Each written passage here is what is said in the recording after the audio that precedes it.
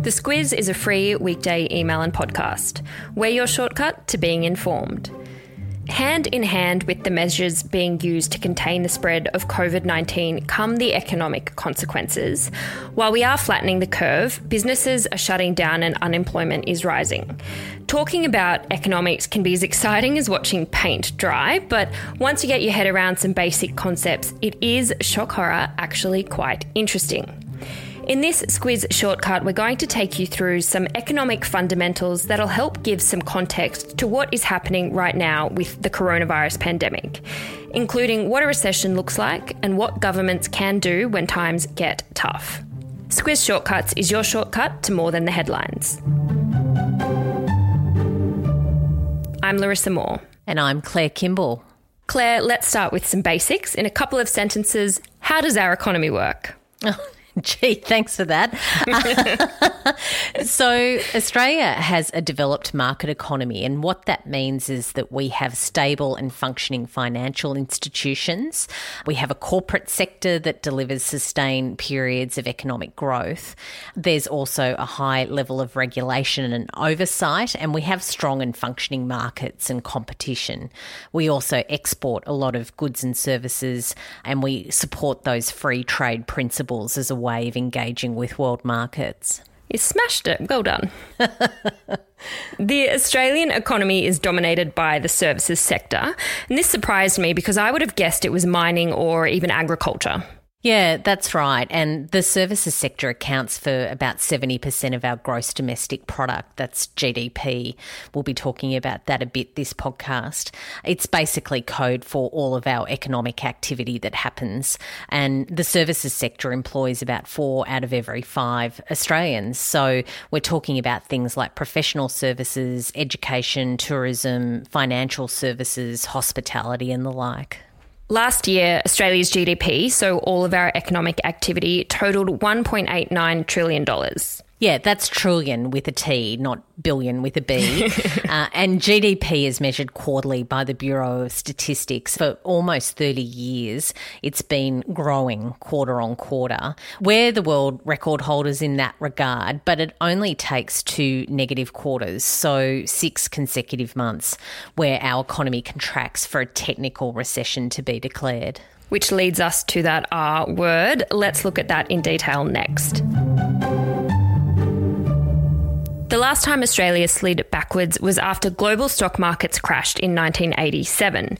So that led to an economic downturn and eventually a recession in Australia from 1990 to 91, so around 30 years ago.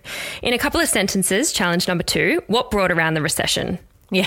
You're relentless today. So, look, it was a very different set of circumstances than what we're facing today. But back then, the economy was very stretched and overheating, and it was the fall in asset prices that meant that loans couldn't be repaid, and that put a lot of stress on our banks as well. So GDP fell by about 1.7%.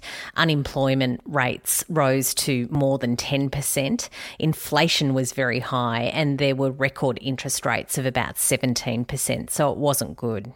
Before we move on to the economic impact of the coronavirus crisis that we're currently in, probably the other recent period to mention is the global financial crisis, which hit really in earnest in 2009. During that period, our national economy continued to grow due to our strong mining sector, but if you weren't involved in mining, you experienced a kind of recession. And that brings us up to 2020. Yeah, we're currently living through what will be one for the record books. Leading into the start of 2020, Australia's economy was doing very well on some measures, but not so well on some others. We've had a sustained period of low unemployment and solid job creation, which is really terrific. But there's been a lot of weakness in the economy as well, which means that our growth rate, our GDP rate, has stayed lower than governments and the Reserve Bank would like. And that's been driven by low consumer spending, low consumption, low wages growth and low inflation. There's a bit of a sort of circular move around that wheel, and that's really kept things below where people would really like it. Despite some of that underperformance there, the Morrison government was getting ready to celebrate returning the government budget to a surplus though. Yeah, it was. It had made a bit of noise about that. It was going to be the first time since John Howard left office in 2007 that the government recorded a budget surplus, but the coronavirus crisis has ended all of that. Managing our national economy is one of the federal government's major roles. Let's take a look at what they can do when the going gets tough. Part of being a developed economy means that one of our government's main roles is to create and maintain the best economic environment possible so businesses can thrive and workers have opportunities to succeed. They can do this through tax reform, through big infrastructure programs, and by forging trade deals with other nations so we can sell our goods and services overseas, as just a few examples. But they also have a big role to play when a storm sets in. Yeah, and the first line of defence is to throw money at the problem.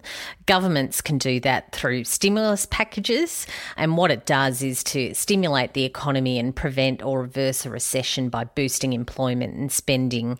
They actually put a lot of cash directly into the hands of businesses or individuals. And then there's also industry bailouts. Yeah, they can be a little bit more tricky because governments are often accused of being political if they choose to put cash or other financial support into individual companies or sectors to keep them going. But sometimes governments say that they need to do that because an industry is a special one or it's crucial to the functioning of our economy and our country. So a couple that come to mind are like the airlines or childcare. The Reserve Bank sits at the centre of our financial system, and so it also has an important role to play. For example, it sets interest rates, and lowering those can be a tool to making investing and borrowing more attractive as a means to stimulate economic activity. Low interest rates means more money in your pocket to go out and buy things. But there's also what's called quantitative easing, something this coronavirus crisis has prompted the RBA to do for the first time. Yeah, analysts knew that something was super serious when the RBA announced that it was going to go down this path in early March. Basically, it's when a central bank purchases assets from the private sector. In this case, it's usually government bonds, and it pays for those assets by creating central bank reserves. Some say that it's the equivalent of printing money, and it's a pretty drastic measure. Another measure that governments can use to protect the economy is to widen the welfare safety net to support people whose financial situation has changed. So in this case, the job seeker and JobKeeper payments. Yeah, it's another big ticket item for governments looking to support people who find themselves unemployed or working less hours. So these are all levers the government and Reserve Bank can pull to try and ensure a recession doesn't become a depression, which is classified as a sustained long-term downturn in economic activity. But let's look forward to better times and talk about what an economic recovery looks like. Let's talk specifically now about the coronavirus crisis and what getting back on our feet economically looks like. There's a couple of schools of thought about what will happen when the health emergency has passed and we've found a way to deal with the virus. Fingers crossed, a vaccine very soon. The first is that because the fundamentals of the economy were strong when this happened, we've hit a pause button and we should largely be able to pick up where we left off.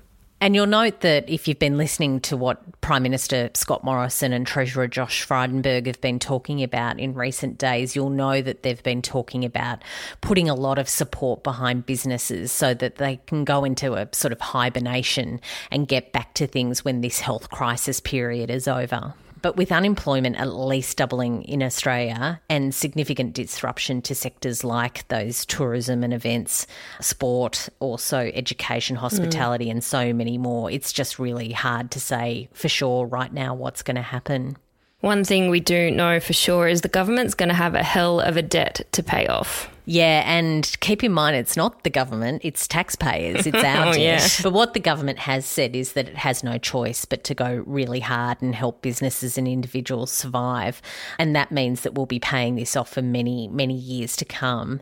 Well, that's a cheery thought to end this podcast on, but good to know, good to get across. That is your shortcut to a recession. On to our recommendations now. It's obviously a difficult time right now for a lot of businesses. One of the amazing things that I've seen is businesses pivoting in really creative ways so that they can keep going.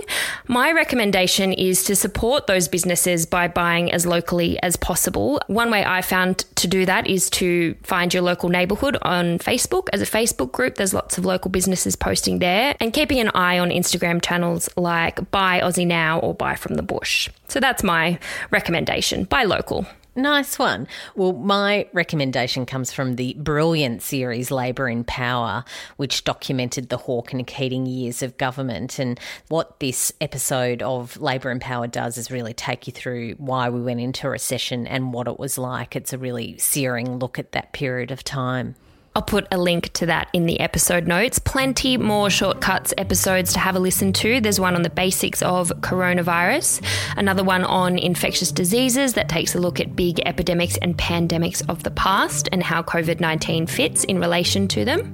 And remember as well that there are written versions of each shortcut on our website.